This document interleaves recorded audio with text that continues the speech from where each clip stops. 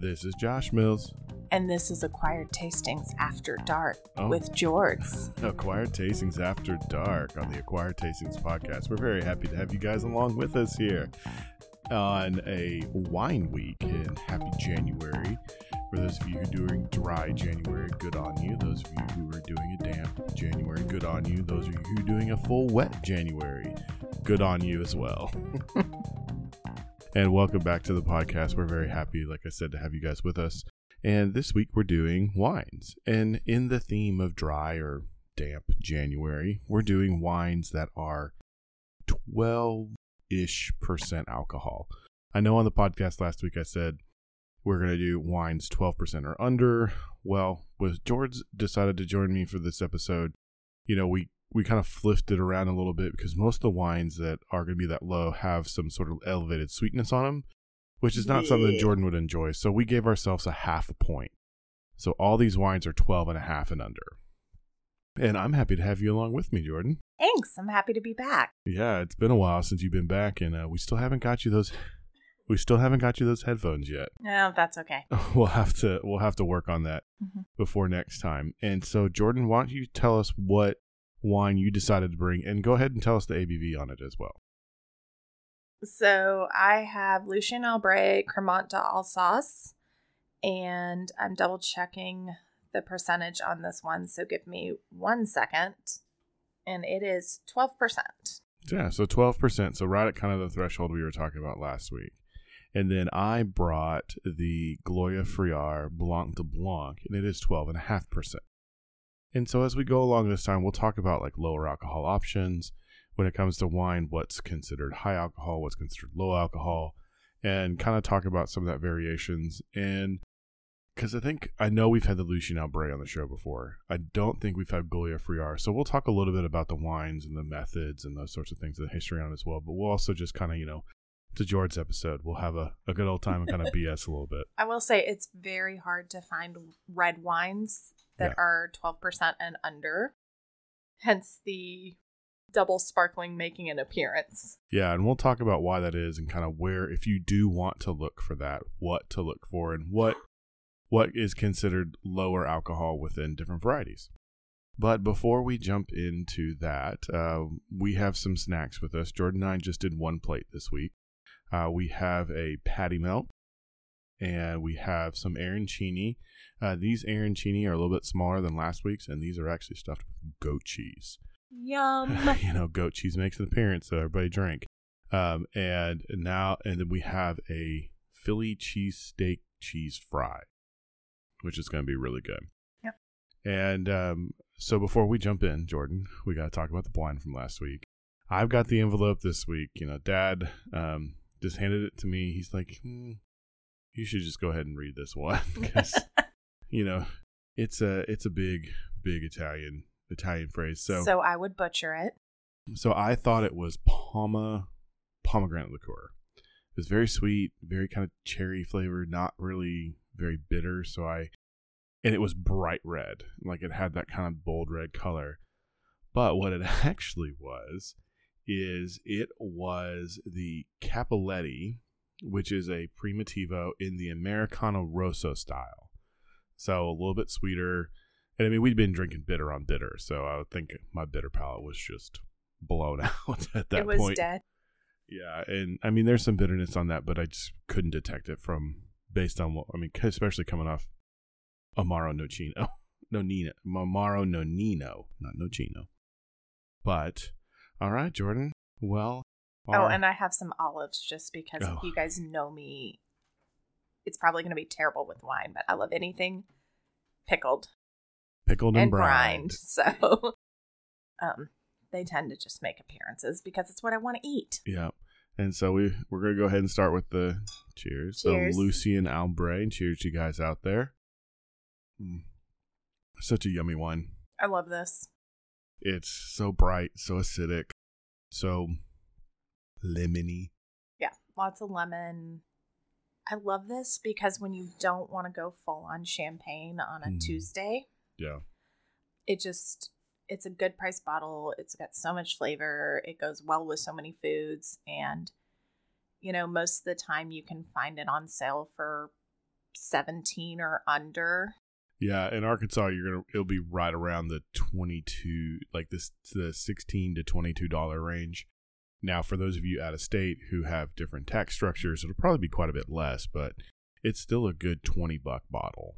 Yeah, it was on sale for like 15 or 16. Can't remember. Maybe it was 17, like $16.99. Okay. When I went in to pick it up. So still just a great bottle for a great price. Yeah, definitely. It's a lovely bottle. We've talked about Lucien Albrecht on the when we've had it probably at least 3 times. I think this is maybe the third appearance of Lucien Albrecht. But talking about lower alcohol wines, and when we say lower, I kind of put arbitrarily 12% as kind of the lower range, which, in my opinion, that's double most beers.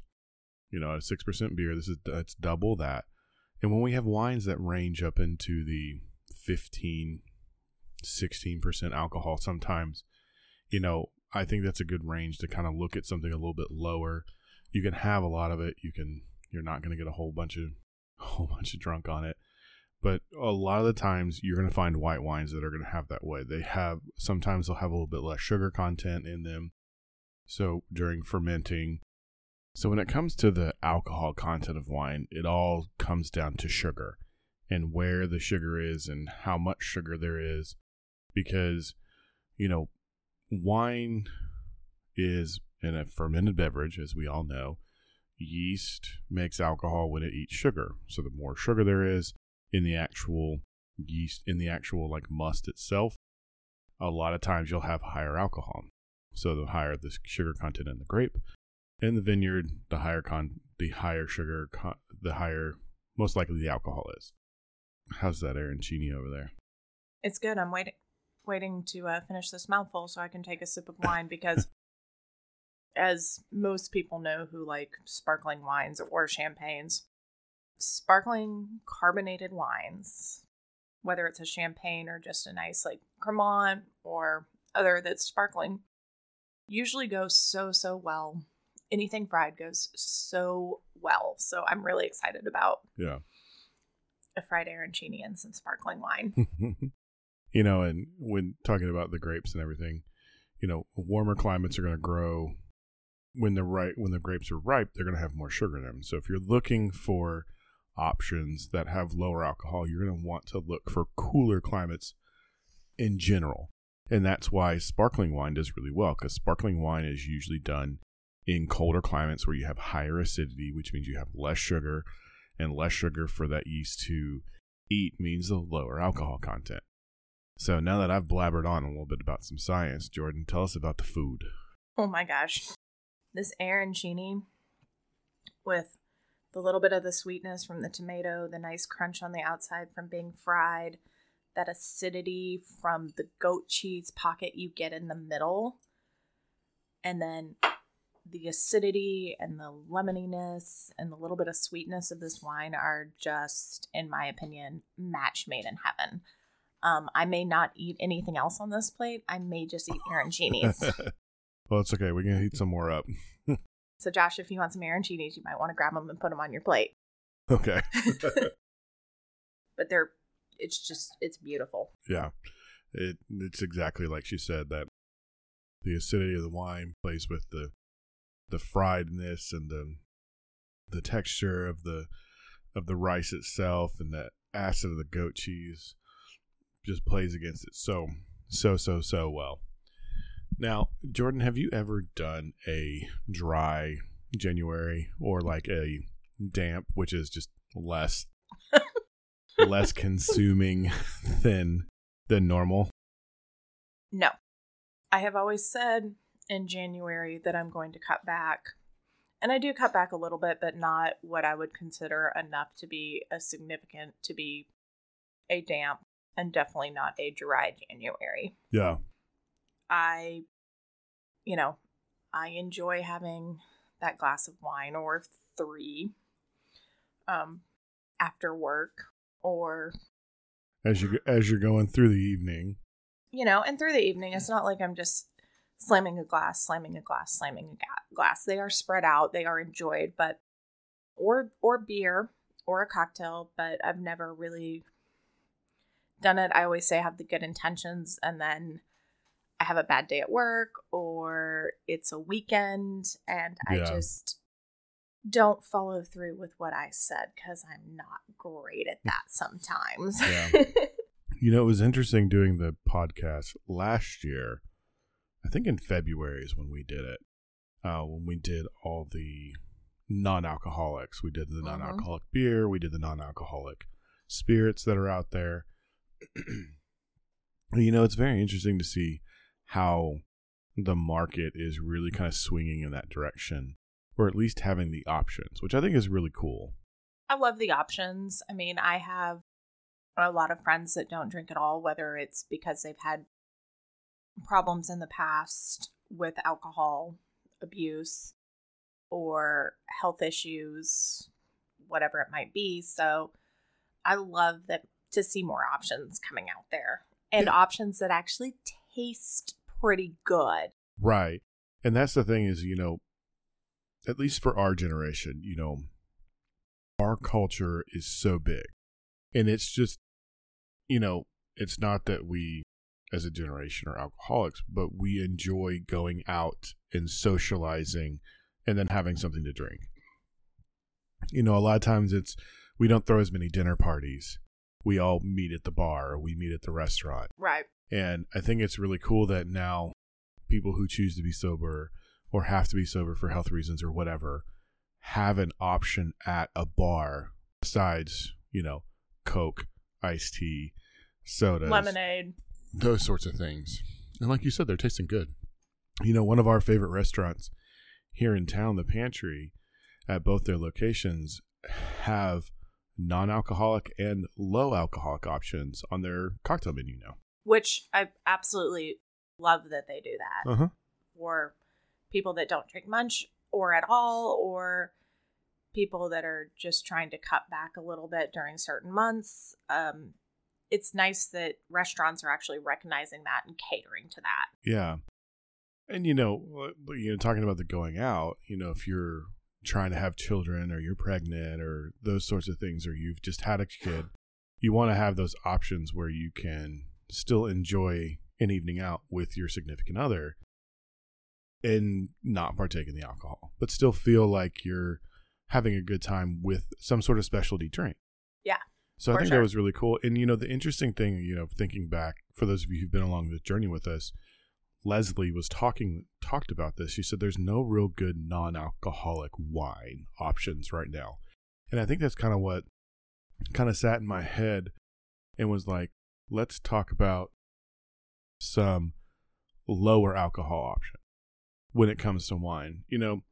Wine is, I think, winemaking is magic. I think there's something magical in the aging and the maturation process when it comes to yeast and grape specifically that makes it really hard to duplicate without the alcohol. And so when you're looking for these options, there's a lot of things you need to think about, because we're talking about sparkling wines today that are 12.5% and under, and that's pretty common in sparkling wine. You may find some that are a little bit more, maybe a little bit less, but this is kind of the norm for sparkling wine. I looked at quite a few sparkling wines when I was picking up a bottle for tonight, and a lot of them were right around 12, probably up to like 13.5, maybe 11.5. I think I saw one that was actually 11. Oh, interesting. But in that range of up to like 13.5. I think there was one I saw that was maybe 14. Right. A lot of why I chose the wine I did was it's what works in my budget. Mm-hmm. And I know it's a good solid wine. Yeah. And it's something that's distributed very widely. So if you are in another country, if another state, not here in Arkansas, you can probably find this on your shelf. Yeah, I think both of these will be definitely options in almost any state in the U.S. and definitely some international spots as well. But so kind of the greater point I was getting at, feel free to continue to eat and drink. Oh, I'm going to. While I'm just, blathering on here. I'm about to, can you actually pour me some more? Yeah. Please? This is kind of medium range for this specific style of wine.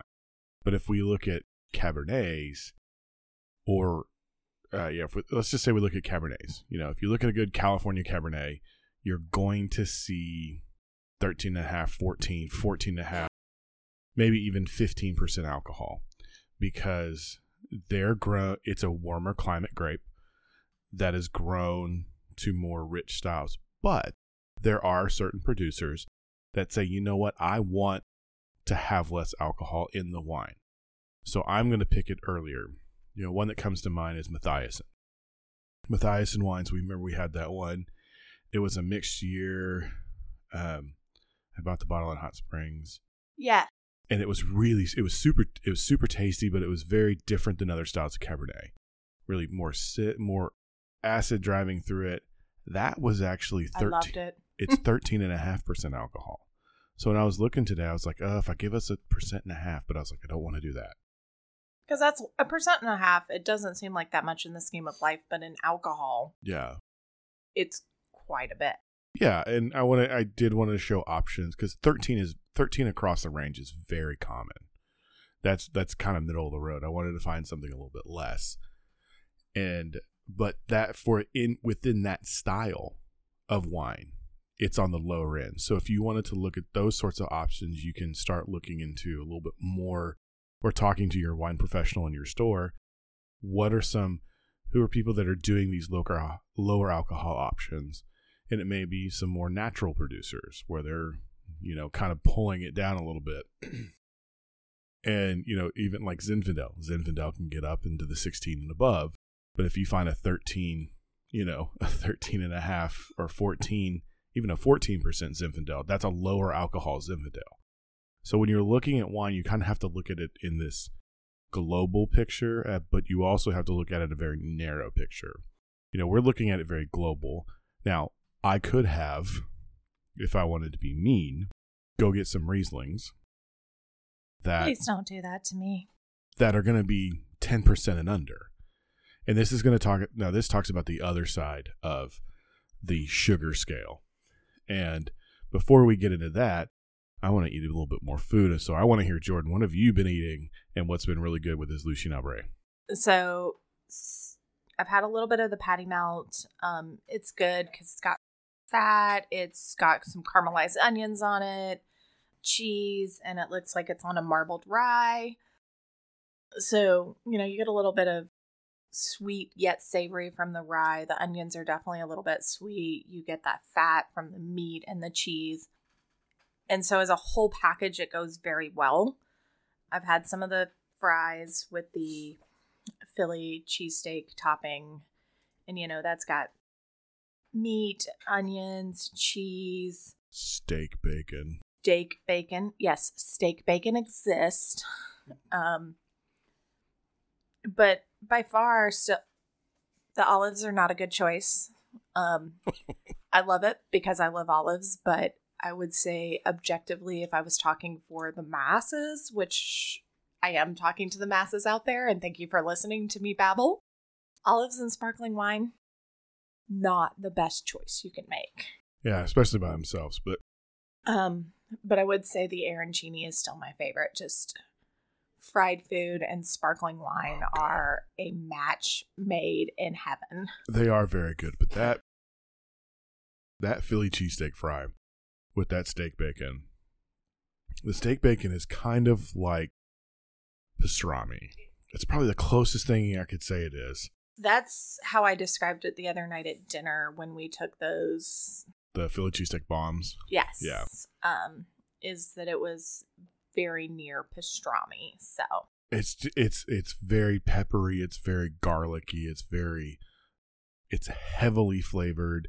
You get that almost like corned beef kind of flavor from the actual beef itself. And with the onions and the cheese whiz and the bell pepper, I mean, that works so well. It's very heavy. Like the wine stands up to it. It doesn't way down your palate. But it's not, I mean, it's not as perfect of as a go together as the arancini, but it still works very, I think it works very well. It does. It does play down the wine a little bit, but the wine still stands up. Yeah, I think the arancini elevates the wine. The Philly fries, whatever you want to call this conglomeration that is delicious, by the way. But there's so much going on with the cheese whiz, the fries, the steak bacon, the onions. It plays the wine down a little more. Mm-hmm. But I would not say no if you put a plate of these in front of me and gave me Lucien Albrecht. Oh yeah, definitely I would be there 100%. And for you guys that have listened long enough to hear several of my episodes, if there's one thing you know, I like to eat and I like to drink and I like my food to complement each other. Yeah, and I think a sparkling wine that had a little bit more toast and brioche kind of flavors to it may work a little bit better, because this is very in music tone. Here we go. This is very high toned. It's a very high toned wine. There are some mid tones down there, but it's very much drives on that high part, and that Philly cheese very much is a base bottom kind of feel to it. If I'm remembering our next wine when we get there, if I'm remembering correctly, the Gloria Friar is a little more toasty brioche. And if I'm wrong, tell me. Maybe. Or am I thinking about a different one? Well, no, you might be thinking of their regular one. With this being the Blanc de Blanc and being all Chardonnay, it may be a little bit different, but it still may have some of that toasty flavor. That might be what I'm thinking about as their regular. I haven't had the Blanc de Blanc in a long time, which is a shame, but I haven't had it in a long time. So I'm probably thinking of their other one, not their Blanc de Blanc.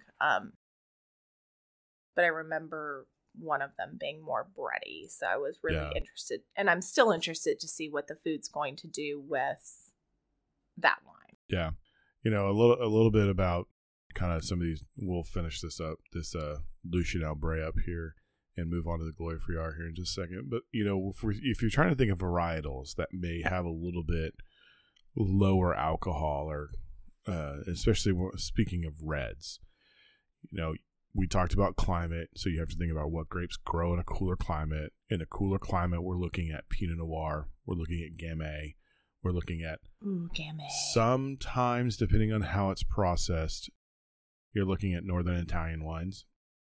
Definitely not Corvina, so the wines that are dried, where they actually dry the grape a little bit and raisinate it. Those aren't going to be as lower in alcohol as some of the other ones from Northern Italy can be. And even if you find I was very curious, because I can't remember what it is now, but the still Pinot Meunier that Dad brought from Darting, from Germany, I have a feeling that may be a little bit on the lower side, because it could be in a cool climate. In the U.S., you're thinking of Oregon, some parts of Washington, and Northern California may find some cooler climate, or New Zealand. I actually found, I think you can find probably a 12% or maybe a 12.5% Pinot Noir from New Zealand, because it's it's still cool down there. They have all the the ocean breezes that help keep the vineyards cool. So you kind of, if you're looking for this, it's a little bit more difficult. I know I picked up about 40 bottles trying to find stuff that fit the bill, that fit what we were drinking too. I picked up probably 15 to 20 red wines, and they were all 13 and a half, into the 14-ish range. And I got frustrated, because I don't have a lot of patience for stuff like that. And so I had been told, thank you, Josh, that sparkling wines tend to be lower. And so I kind of abandoned the red wines, which I love red wine. I love sparkling too. I'm not a big still white wine fan. But I abandoned my first love, which is red wine. I went to my second love, which is sparkling wines. and started looking at the back of those bottles, and I found 2, like right off the bat, that were 12 and a half very quickly. Yeah, if you would have asked me specifically, I was going to tell you Gruyere. The Gruyere Blanc de Blanc I looked at today was 12, but I was really looking hard trying to find a red wine. Yeah. But then we had to pivot. So red wine can be a little bit more difficult to hit this lower mark, but white wines, because white wines generally grow in cooler climates than red wines. You'll have some that'll, obviously bleed over, like Chardonnay is grown a lot where Pinot Noir is, but Pinot Noir is a cooler climate grape. So you have all those options. So when you're thinking about it, white wines, Pinot Grigios, Northern Italian Pinot Grigios, some of the Central Italian Pinot Grigios and the California Pinot Grigios may creep up there into the 14s just because they're grown in a little bit of a warmer climate. We haven't even talked about South America. I bet there's some Uruguayan wines or even some Chilean or very southern Argentinian wines that are going to fit this lower alcohol build because that's going to find you some of those cooler climates down there. Sauvignon Blanc, depending on where it's grown. But, kind of like I mentioned earlier, our wonderful Riesling. Riesling is going to be down there in a lower alcohol range. I wish you all could see my facial expressions. I know. You would be very entertained. I'm going to tell you this, Jordan. If we ever get this on YouTube, if we ever get this podcast on YouTube, or we're ever just starting to record more to put out on particular platforms, you are going to do a white wine episode just so the people at home can hear this and see this beautiful thing that you keep talking about every time you're on the show. My white wine face, y'all. It's a real thing. And there's a difference between her white wine face and her sweet wine face. Oh, yeah. And they are both amazing. They're both absolutely amazing. But anyway, so you have Riesling, Gewürztraminer, Slavonner, all those grapes that are traditionally grown in very cold climates that give you that acidity and don't have a whole bunch of sugar to be fermented in the first place. Sometimes that will give you those lower alcohol options that you're looking for. And honestly, you can find them under 10% alcohol if you're willing to deal with the residual sugar. Which I'm not. So just a quick bit about this wine before we jump off. This Cremant d'Alsace, it's made in the traditional method of sparkling winemaking, which is the method champenoise, the Champagne method. Ooh. So the exact same method that's followed in Champagne is done here, but what they use is Pinot Blanc, they use Pinot Gris, and for those of you who may not know, Pinot Gris and Pinot Grigio are the same grape. It's just whether you're going to speak French or you're going to speak Italian when you say its name.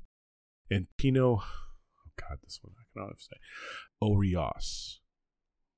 It's Auxerrois. So all you out there in French or is French speaking, I'm very sorry that I butchered how that's said. So those are the grapes that are used in it. Like we said, like Jordan said, it's 12% alcohol. It's 100% hand harvested. It takes 6 to 8 weeks to ferment this to where they're done fermenting it, and then it's in racks for at least a year. So you get a lot of those notes, but it's not as laid down as some other ones. So that's why we're not getting some of that kind of same bready and toastiness on it. 12.07% alcohol specifically on the tech sheet. There is 8.6 grams per liter residual sugar. That's actually that's higher than I expected it to be. And, there's a total acidity number, but I'm not smart enough to know what that means. At least me either. At least right now. But all right, well that's a great wine, great choice, Jordan. I'm happy you pulled that one down. Now let's I've got a little bit left because I may do some switching back around, but as do I. And there is some more in the bottle that if we both polish, there's a little bit more. Yeah, but let's jump over to the next wine. Oh, good. And it's in my favorite wine glass. Oh, it's in your shoe glass. I know. We have a lot of dirty wine glasses at the house right now. Don't judge me. So this is the Gloria Friar Blanc de Blanc. So Blanc de Blanc, white from white, or white of white. So this is 100% Chardonnay that is used in this. This is a California sparkling wine. It is not a California champagne. It is just a California sparkling wine. And cool note before we really get into it, Gloria Friar is the first sparkling wine in Caneros, which is a region of California. So as always, we've got to get a little... As always, cheers. Cheers. Make sure you stare each other in the eyes. Make eye contact, folks. It's bad luck if you don't. And if you ever get to meet my mother, she will call you on it. Every time. Like the first time I drank with your mom, I was making sure our glasses could hit. And I took my eye off and she goes, no, do it again. Re-cheers. And we did. We re-cheers. She you gotta make sure you she have will that do eye like the contact. bug eyes at you and give you the fingers if she has to, like the eye to eye fingers. Make that eye contact. It's one of the funniest things I've seen with her and her brother-in-law is when she puts them in their place. It's like, no, you didn't stare me in the eye. And my mother is 5'3", little tiny bitty thing. All of her brother-in-laws are like 6 foot plus, big guys, big guys. men. Like all my uncles are, and Jillian will put them in their place for sure. Yeah, definitely, which is really cool. But anyway. Sorry, side note. That's off-rail side note. That's okay. It's a George episode. We knew it was going to go off the rails at some point because it always does. But Gloria Friar, they are, like I said, they're the first sparkling wine in Caneros. Caneros is a subregion of technically both Napa and Sonoma, but they are more on the Sonoma side than they are. And their tradition actually goes back to Catalonia, Spain. So they come from cava makers. Okay. So they brought the tradition of cava making to here in the New World in the 80s. Surprisingly, it was in the 80s. I thought it was longer than that personally, I know, but I haven't researched it. So especially when you drink the wine, you know it's so good, and you would think they've been doing it. Well, I mean, the family's been doing it, but in this particular place for much longer than just, what is it now, 46 years? 43 years, if it's 1980. And, one of the things that they even helped establish, the AVA of Caneros. Did not know that. See, learning something new over here. Yeah, they have that kind of history, and they knew Pinot Noir and Chardonnay, so that's what they use. I think I saw on their website they have 36 different clones of Pinot Noir and 4 different clones of Chardonnay that they use. That's cool. And it's 3/4 to 1/4 Pinot Noir to Chardonnay. And I think that's why you and I really like their regular blend. And before they started making it a rosé only, the Blanc de Noir. I almost bought the Blanc de Noir rosé today, but they did not have it cold in the case because I actually told Josh I would pick up both these wines today. He actually had a red wine that he was going to do, and then I went to the liquor store and threw everything for a loop. Yeah, it was a little too old and not really taken care of properly. Yeah, it wasn't terrible, but it was definitely on the edge. We tasted a little bit before the episode. But they didn't have the Blanc de Noir rosé in the case cold, and because I went a couple of hours before we're recording this, I really wanted to come home with cold bottles that I could stick in the fridge and continue to have cold. But sue me. Yeah, but not Domaine Caneros. That's a whole different place. I was looking at one of their wines. That's what I was thinking of. But Gloria Friar is a pioneer, not only in their winemaking in Los Caneros and being the first sparkling winemaker. And I might argue that they're the best sparkling wine in Sonoma. I mean, that's a pretty big, heavy statement to say. That's a pretty big statement there, but bud. I would say that they're probably the best, especially the Etoile. No, it's not the Etoile. I was like, have I had that one? Anyway, they're upper end. We'll look it up as we're talking. But they are also pioneers in sustainability because love that. And I think it's a big thing with families that come from Europe that have been winemakers in Europe and then come here to the U.S. They're like, why are you not taking care of your land? Your land makes your money. Excuse me. Right. Why are you not doing this? Because it seems like a lot of the families, especially the older families that are doing it, are ones who started winemaking elsewhere and then came here to do it. And they're just a really cool property. Also, I think it's one of the most beautiful tasting rooms in Sonoma. You haven't been I there. have not. I've actually never been to any of the wineries in California. Part of it is because the last time I was in California, it was barely legal to drink, and I was there for a Marine Corps ball at Camp Pendleton. And it was a very, very quick in and out trip from Bozeman, Montana, where I was in school, to Camp Pendleton and back in like 4 days, right at the end of the semester before finals. Not my smartest decision, but a lot of fun. Yeah, definitely. I can't even imagine how much fun that was. I mean, seeing a room full of Marines in dress blues doing a coordinated dance to the song Soldier Boy, whether you like the song or not, is pretty amazing when you've got like 300 of them that have it down pat. That's what drill's for.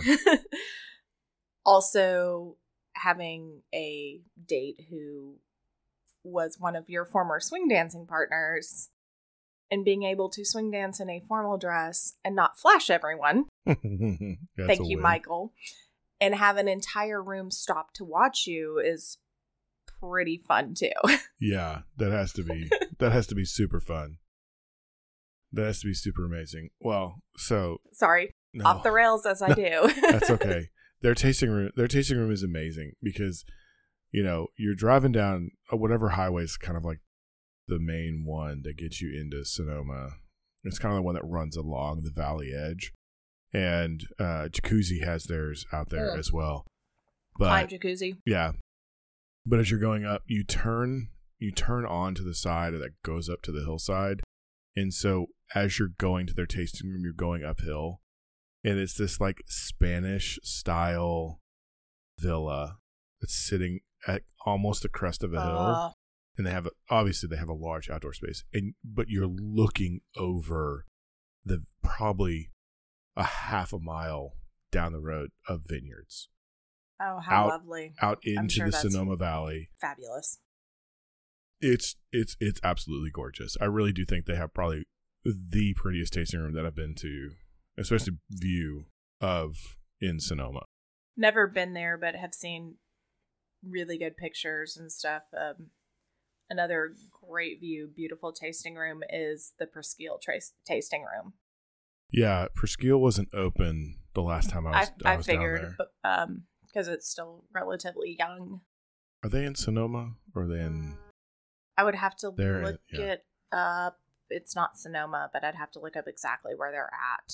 Santa Rita. I think it's Santa Rita. Okay. A little bit farther but and like I said, I've never been there, but I've seen pictures, and their tasting room, their view is beautiful. Yeah. I think they're a little bit farther south. I think they're down almost like Monterey-ish kind of area. So they can like look out and see the bay, all that, which is really cool. But it's the Caneros Cuvée is Gloria Friar's top end, which is very, very, very good as well. So as we've been drabbering along, been stuffing my face and drinking a little bit, so you know. The nose of this, kind of like you said, has that little bit more bread brioche quality to that. And that's because this is aged longer. This is aged for 2 years. So it has two It was years not the in. wine I was thinking of, like when I smelled it, when I first tasted it, but it definitely is more bready than the Lucien Albrecht. Yeah. But it was not the wine I was thinking of, so if I led you astray, I sincerely apologize. Yeah, so the Lucien Albrecht is only a year on the yeast, and this is 2.5 years on the yeast. I mean, it's definitely there. Mm-hmm. Now, There's brioche, there's acidity, there's... mm-hmm. Like you said, this is 12.5% alcohol, so we are still down in that lower range for most wines. And the residual sugar on this is actually a good bit higher. It's 11.7 on it. But I think being 100% Chardonnay, the total acidity is probably higher. So that is what's balancing it out to make it to where it's doesn't come across sweet. Right. I mean, there is a note of sweetness, but it's more bread, acid. It's almost like lemon curd on toasted brioche. That's a very good way to describe it.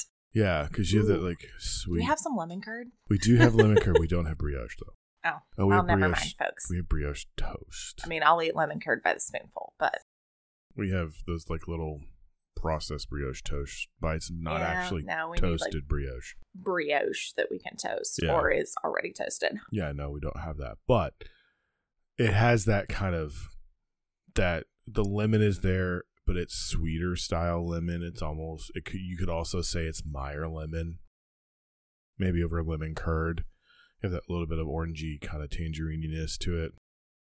Yeah, because one thing that I notice with Meyer lemon, and I do get this a little bit on this wine, and maybe it's just my weird palate, but whenever I eat anything Meyer lemon, I get a lot of floral on it.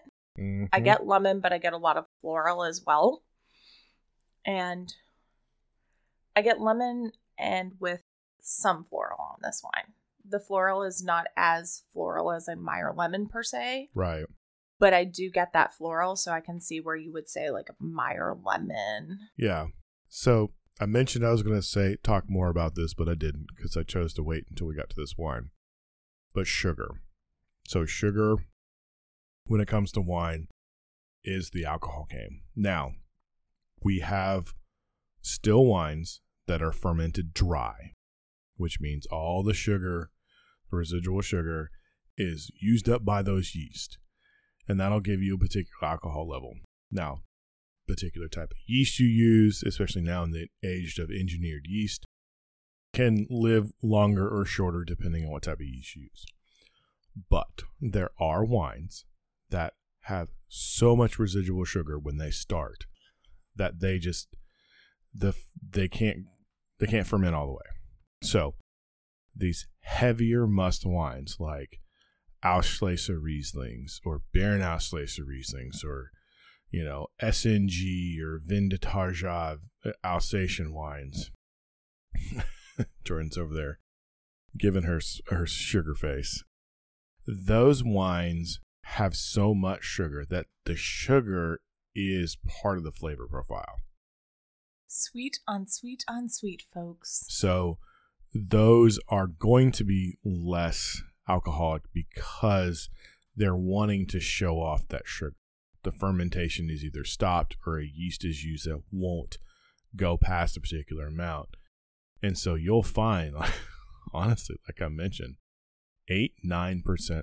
These sweet wines, these super sweet dessert wines are 8-9% alcohol.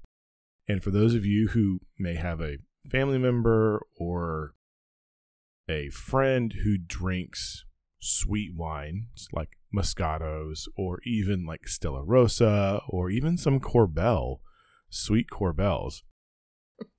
Oh, Corbel. I've got stories. Yeah. Those are lower in alcohol, but they're higher in sugar. So if they complain about having terrible hangovers, it may not always be the alcohol. It may be the amount of sugar that they've had, because you can drink a bottle and a half of wine that has, maybe just, we'll take that back. You can have a bottle of wine that's 13, 14% alcohol. They have a bottle and a half of wine, have roughly the same amount of alcohol, but they've probably had 15 times the amount of sugar that you have. And sometimes your body doesn't process the sugar and the alcohol together well. And it just, that issue that they may be having the next day may be more sugar related than it is actually alcohol related. I didn't always have my aversion to sweet wines, and I'm not just talking like dessert wines, because there is definitely a classification of wines that is sweet wines. Yeah.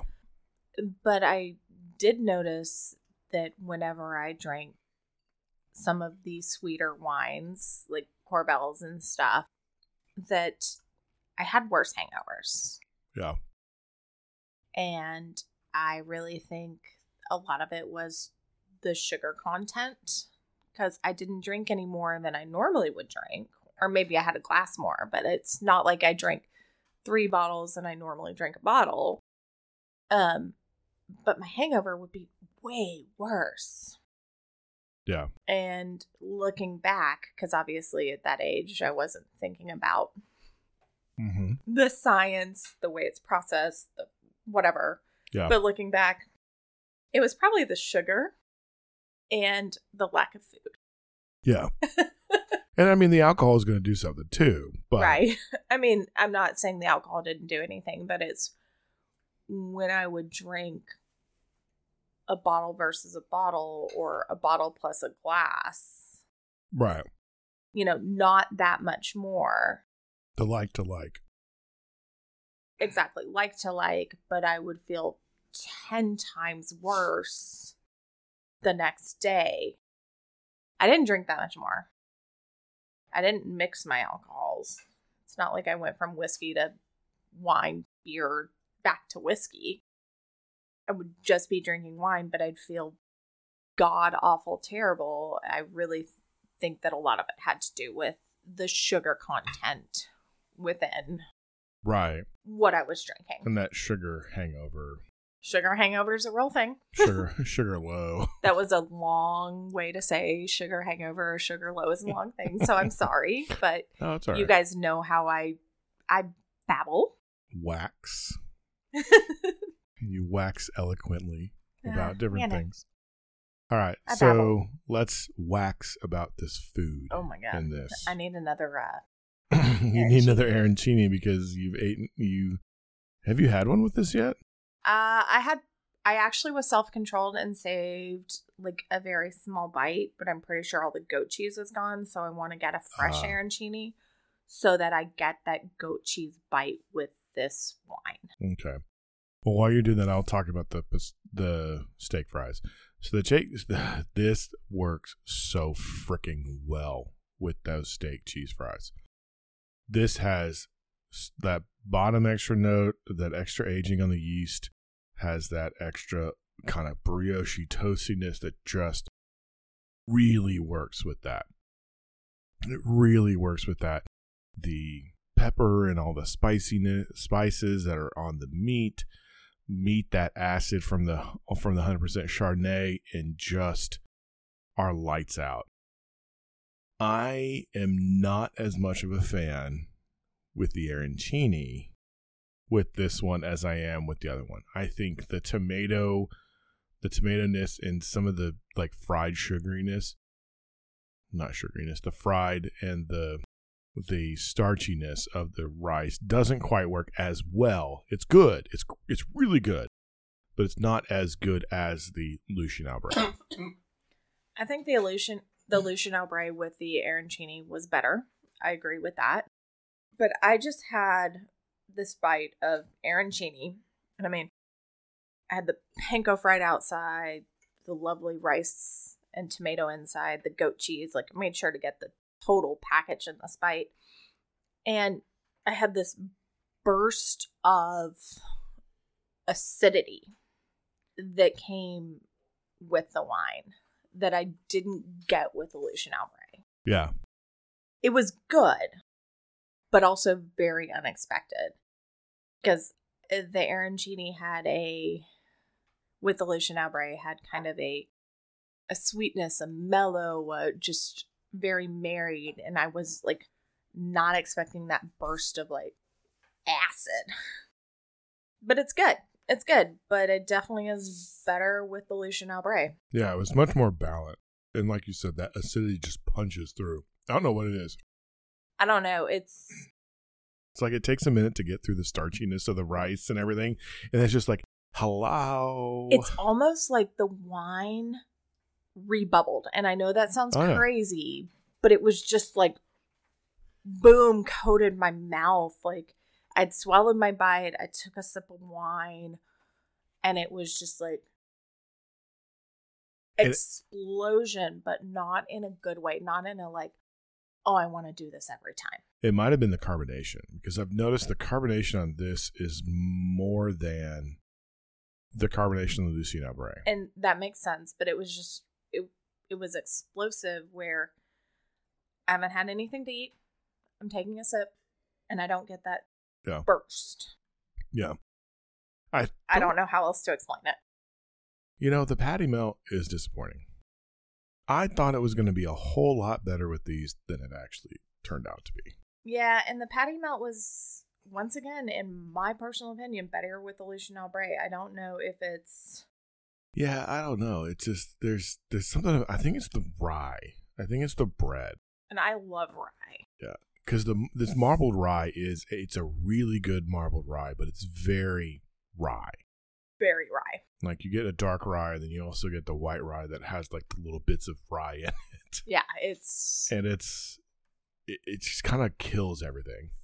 But I want this rye every time I make a Reuben. Like I want this particular rye. I don't know where they source their rye bread from. Yeah. Because this sandwich came from a place, or this patty melt. Yeah. Came from a place in Hot Springs, which is about an hour from Little Rock where we live, called the Ohio Club. Yep. And I don't know where they source their rye bread. Wow. And if they tell me it's something like Pepperidge Farm, I'm going to be ticked off. There's no way. I know it's not, but I'm just saying, like, for devil's advocate, because I love to play that. Like, they tell me, no, you're lying to me. Where do you really get your rye? Because that's some of the best rye I've had, and I've had some really good rye in my life. And so the Ohio Club. So for those of you that don't know, the Ohio Club is a very famous spot in Hot Springs, Arkansas, which was the major hangout of the gangster Al Capone. And that's right, folks.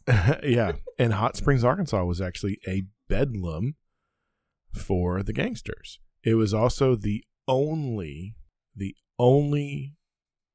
defined neutral zone by all of the major mobs in the U.S. Well, no, Vegas isn't even one. Yeah, Vegas isn't even one. It was the only one that has ever been defined as a neutral spot for all the mobs. Like, they would not hit each other. They would go to each other's clubs. They would see each other in the street. They'd see each other in the nothing would happen. Houses. Nothing would happen. Let's be honest. It's because Yellowstone was too damn cold and didn't have enough population for them to enjoy the waters. Didn't have a city. That was the thing. Hot Springs had a city already and had that infrastructure and had the hot natural waters that other places do. I'm not saying I'm saying that's why they didn't go there though. Is there was no city, no population, and no bathhouses. Can you imagine if West Yellowstone would have been Hot Springs? How much Montanans would have hated it. Would have hated it. I would have moved to West. Can you imagine what Grandma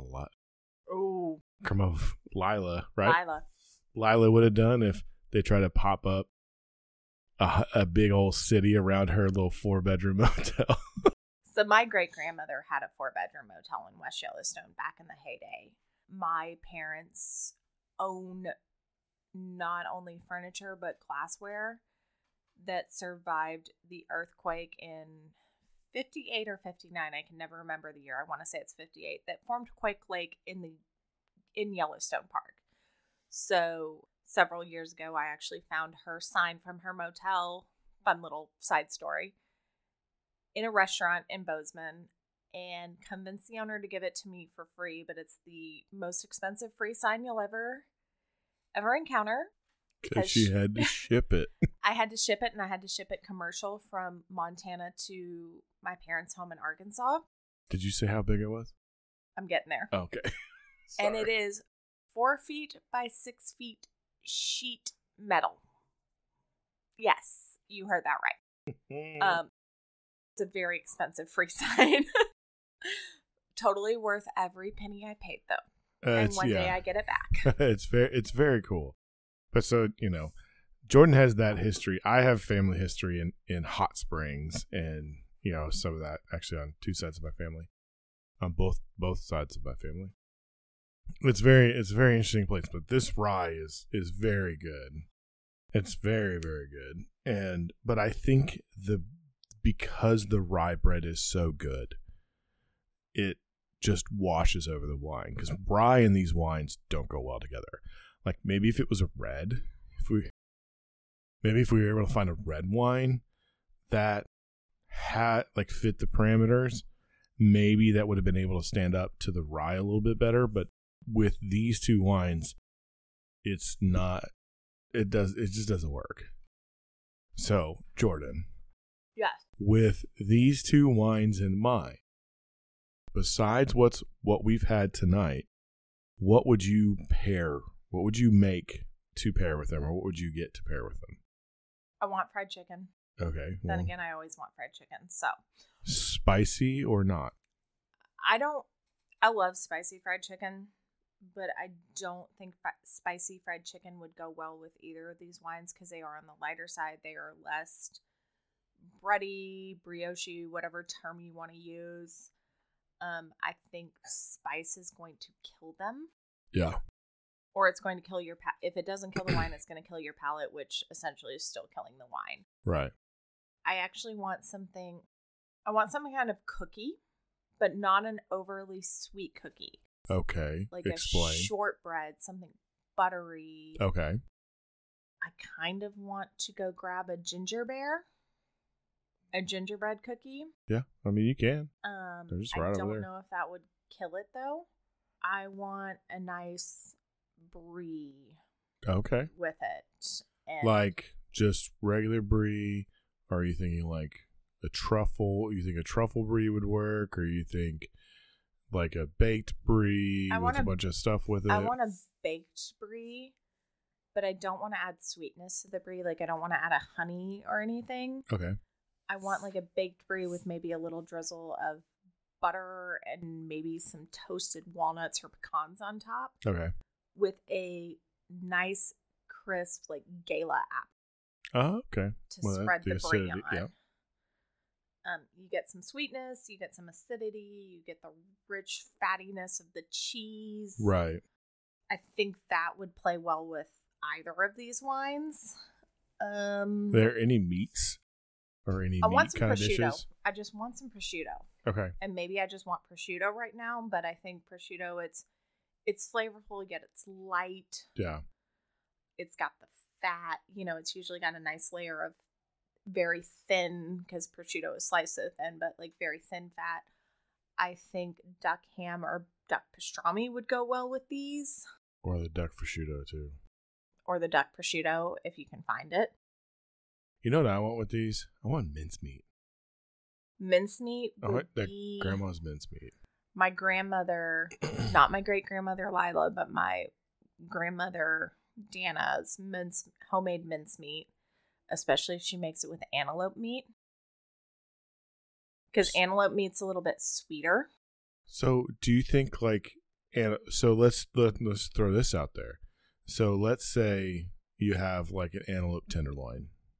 I don't even know. I've never had that, but that sounds delicious. Well, or antelope meat that you've had in the past. That's not mincemeat. That's grilled or, cooked on a pan like steak or do you think that would work with these wines? Yes. Okay, what about them would work? So it is a sweeter meat in general. Antelope, unless you get a really old antelope, it doesn't tend to be super gamey. Okay. Antelope actually reminds me a lot of goat. Mm. You know, it's not sweet meat, but it's a little bit sweeter. It's got a nice fat content. Which, if you've never had goat is very similar to lamb. Yes.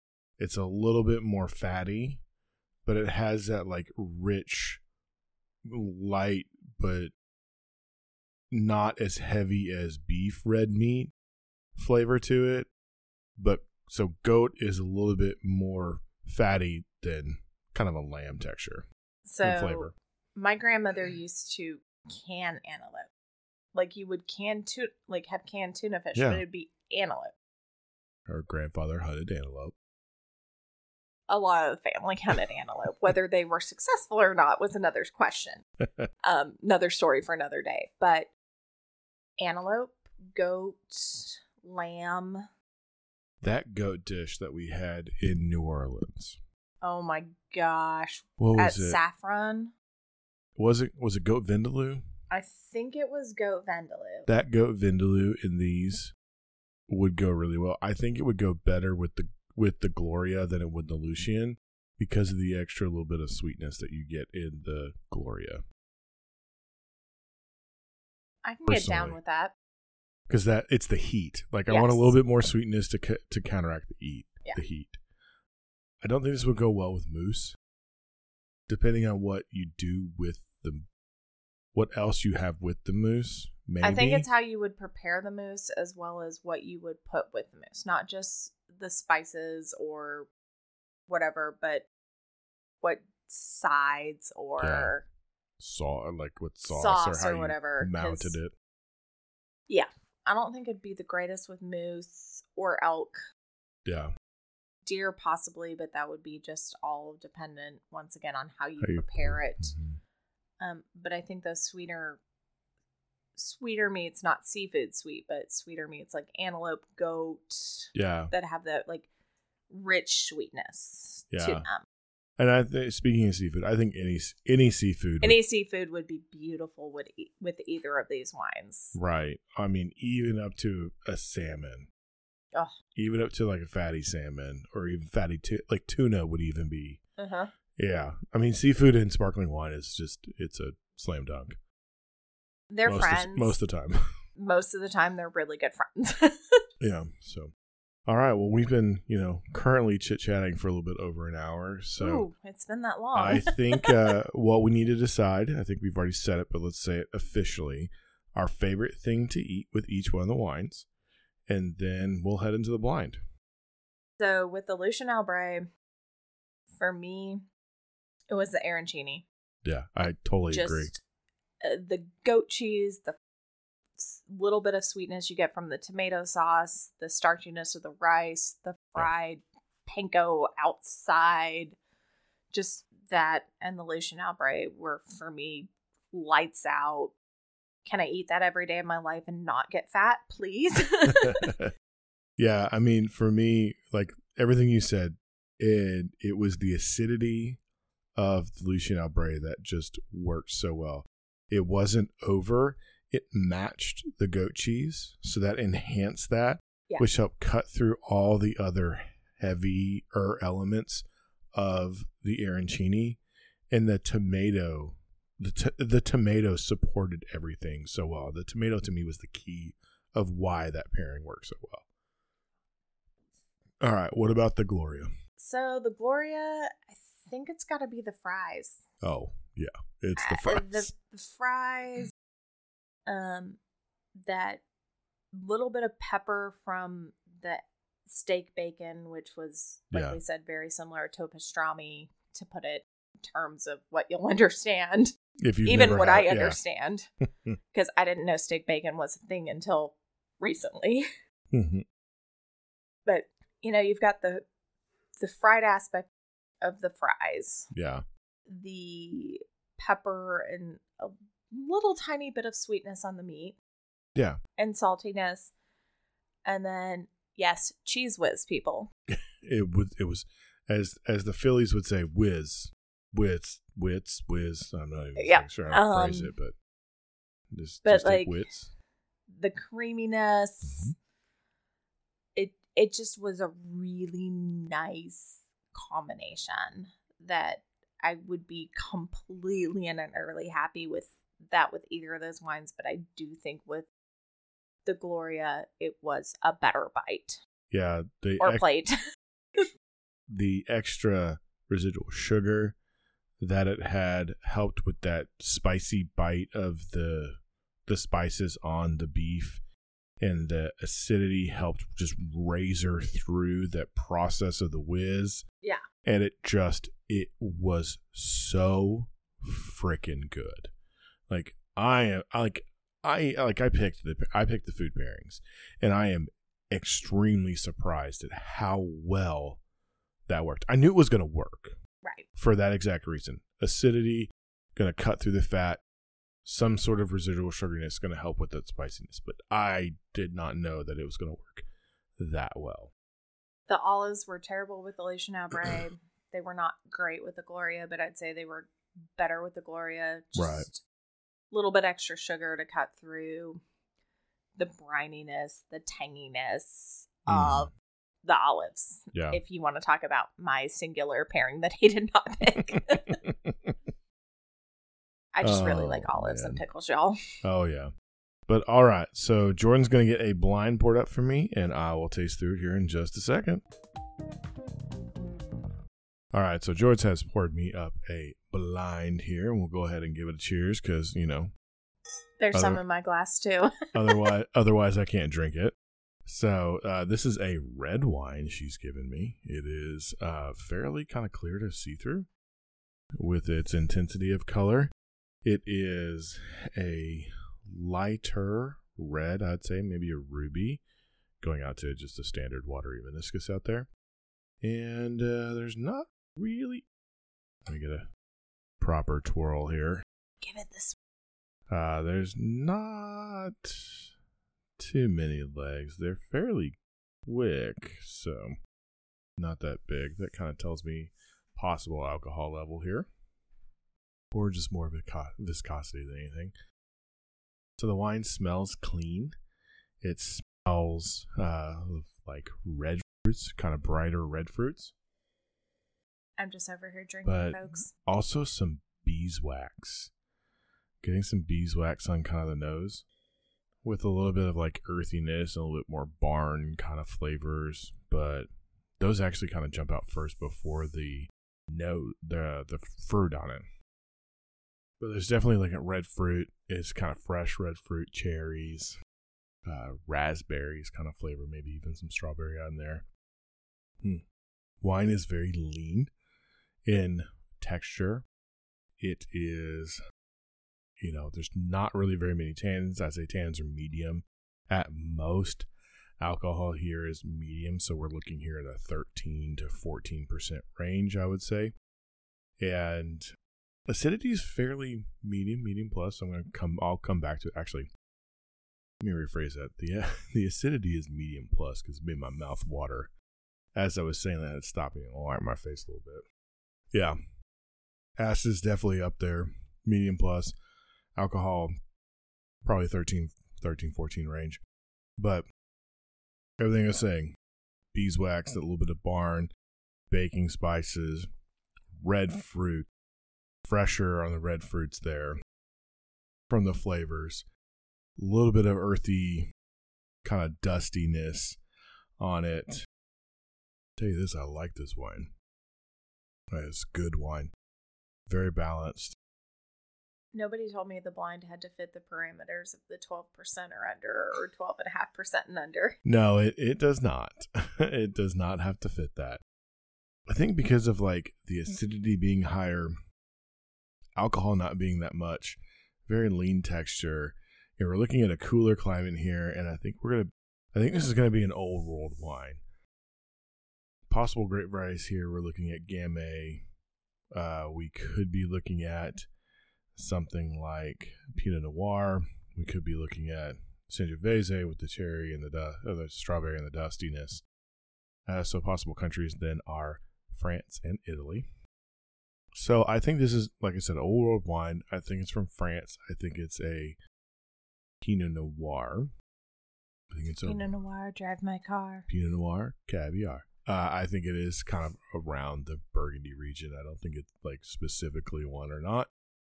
And I think it's fairly recent vintage. We'll say between 2021 and 28. So that is my guess, and you'll have to come back next week to figure out whether I'm right or whether I'm wrong. And sadly, Jordan will not be on next week's episode. Sorry, folks. It's going to be back to Dad and I, and we are going to be doing rye beers. So beers that mash bill are focused in rye. I may show up. You never know. That sounds pretty delicious. She may show up. She might bring a rye whiskey. You never know. I'm still searching for which one I'm going to be doing, so you'll have to come back next week or watch the socials to see what we're doing. But once again, we're very happy to have you guys along with us. I'm very happy to have you along with this episode, Jordan. It was a fun and a great episode. Thank you, as always, for letting me come tell my random stories and babble for an hour or so. Yeah, it's lots of fun, and we really thank you guys out there in podcast land for being with us. Remember, we're out there on the socials, Facebook, Instagram, and TikTok. We're on your favorite podcast platforms. Give us a share, like, rating, however you guys do it. Don't forget to give us that. Please, please, please, please give us a star rating and a review. Not only does it help us know what you like and what you don't like, it helps us be found by other people so that we can share this wonderful podcast with all the people out there in the world. And, if you feel like sending us an email, acquiredtastings@gmail.com. So for us here at Acquired Tastings, Acquired Tastings After Dark, once again, this is Josh Mills. And this is Jordan. And we'll see you next time.